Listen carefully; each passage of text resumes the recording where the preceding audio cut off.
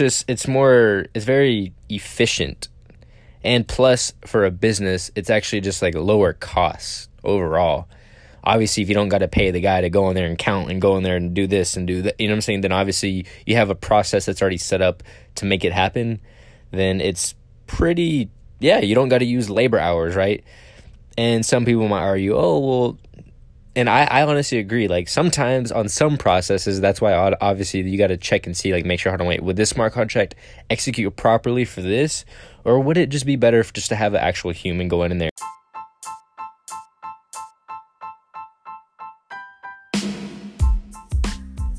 Welcome back to the Future of NFT podcast. I am your host, Jared. And today, let me say that one more time. I feel like I said it weird. I am your host, Jared. Jarrod. Every time I go to the drive-thru, they always say, Jerry. Just like, yeah, it's fine. So anyway, I am your host, Jared. Jarrod. Yes, I know it's not Jared.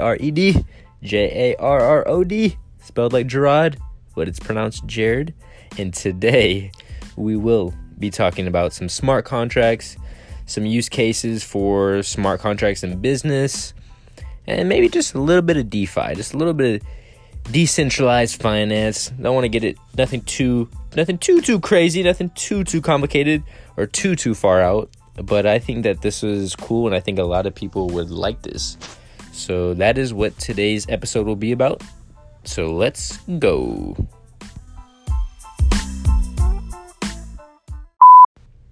Alrighty, so let's just get straight into it. Today we'll be talking about some smart contracts. And honestly, this was really what kind of piqued my interest, so to speak, in this whole NFT, DeFi, cryptocurrency. The smart contracts, that was really kind of the thing, honestly, that got me. It was just super, it's honestly like, and that's the crazy part, the idea is just super simple, but when you actually think about it, it's just like, why don't we actually use that in a lot of our processes today, even in business or just whenever you're doing anything, like really anything. There's a lot, and we'll go over that today, but really there's just so many use cases for smart contracts, and there's so many different things that you could do with it. So like the most basic, just so we can start it off, the most basic example, of course you might have heard, but like the most basic example of like a smart contract would literally be a vending machine. If I put in $1, I will get, and this is like an automated process that the vending machine knows. If I put in $1, I get, and you choose your selection, then you receive whatever, a honey bun or a Snickers or whatever. But if I put in $1 and I only use 75 cents, I just buy a pack of gum, then the quote contract knows to give me a quarterback, right? So that is like the most example. That's like a pretty basic example of like how it works, of like a smart contract. And one that I just randomly thought about before this podcast, and I was like, that's actually pretty cool. I just haven't heard of anybody say it. Is like when you go park your car, or like downtown. I know here in Austin, you got to do a lot of parking your car, just like in little lots and stuff like that. You got to pay to park, basically. So you go in there, you say, 2 hours or whatever, or 1 hour, however long you plan to be there, right? But where smart contracts could be implemented into that is, okay, so say I put for 2 hours and I only used it for, turns out, an hour. Okay, well then the quote smart contract would know, okay, give his card an immediate refund. Of course, if I use card, if I use cash, then obviously something there would have to be tweaked. But if I have a card, then it says, okay, he didn't use the full 2 hours, give him a refund for the remaining balance or whatever. Again, that's just like an example of like a smart contract. So basically what it does, it expedites like a lot of processes. So like in business, where people are doing like manual work, you could just have a smart contract executed. So basically you're literally less prone to like error. You're just digitally making this thing happen. So it's very efficient, and plus for a business, it's actually just like lower costs overall. obviously, if you don't got to pay the guy to go in there and count and go in there and do this and do that, you know what I'm saying? Then obviously you have a process that's already set up to make it happen. Then it's pretty, yeah, you don't got to use labor hours, right? And some people might argue, oh, well, and I honestly agree. Like, sometimes on some processes, that's why obviously you got to check and see, like, make sure, hold on, wait, would this smart contract execute properly for this? Or would it just be better just to have an actual human going in there and doing this or whatever? Because sometimes, not every single time you make not a smart contract, but it's not like the digital never fucks up, right? Like, it messes up. It has its errors. So that's where obviously a human makes errors too, but again, you get where I'm going with that. And so, like, another thing is there's just fewer intermediaries. Sounds weird. It just sounded weird when I said it. There's just fewer intermediaries that provide, quote, trust, such as, like, escrow, right? So again, these smart contracts, they just take care of themselves. So there's less people in the middle. That's really honestly the whole point. Again, just lower costs. So yeah, that's just one little small example as well. So actually, there's 5 global banks that are building proof of concept systems for, like, smart contracts in their businesses and how it could implement, or how they could implement smart contracts to just take care of these things for them. And honestly, there's no really, like, scale. Like, you can make a smart contract that just does, like, the smallest thing, or you can make a smart contract that does big things, right? That takes care of obviously bigger things, like so, like, there's no really scale of, like, how big or small the smart contract. So when you're gonna execute a smart contract, you don't need, not every smart contract are in the form of code.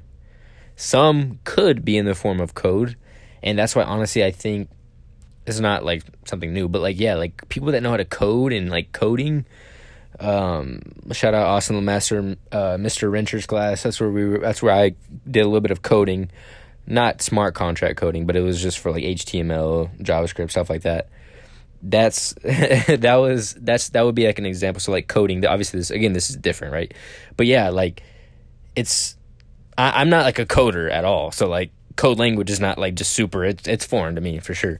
So, but I do remember it is intricate.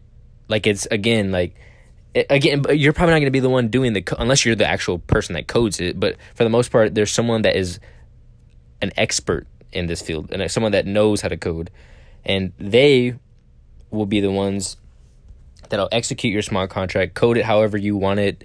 You want to do this, and then this happens. If this, then this, and you're going to be the one explaining to whoever develops your smart contract exactly what you want it to do and how you want it to perform and what to do and everything, the ins and outs of your smart contract. But again, not all smart contracts are in the form of code. Some can be just in just regular text. Some could be a mix of text and code. But yeah, the profession of coding, as you can imagine, is probably going to go straight through the roof. That's going to be... people are just going to want to have someone that knows how to code, right? And someone that can read code, someone that can say, hold on, this guy just bullshit me, or did this actually mean if this, then you get this, right? Because, I mean, I know I would want to double check some guy's work. I don't want him screwing me or something. He's just like, yeah, like, it says this, bro, and then I do something and it just fucks up, right? You just don't want that to happen. But yeah, so that's that right there.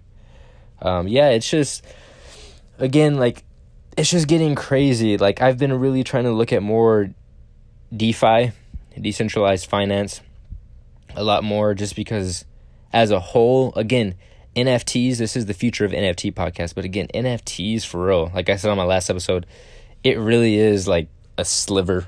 Like, it's actually, like, just funny now, like, NFTs are just it's like a sliver of what the entire outlook or the macro is. But it's interesting still. Again, it's super interesting what new smart contracts will be coming out.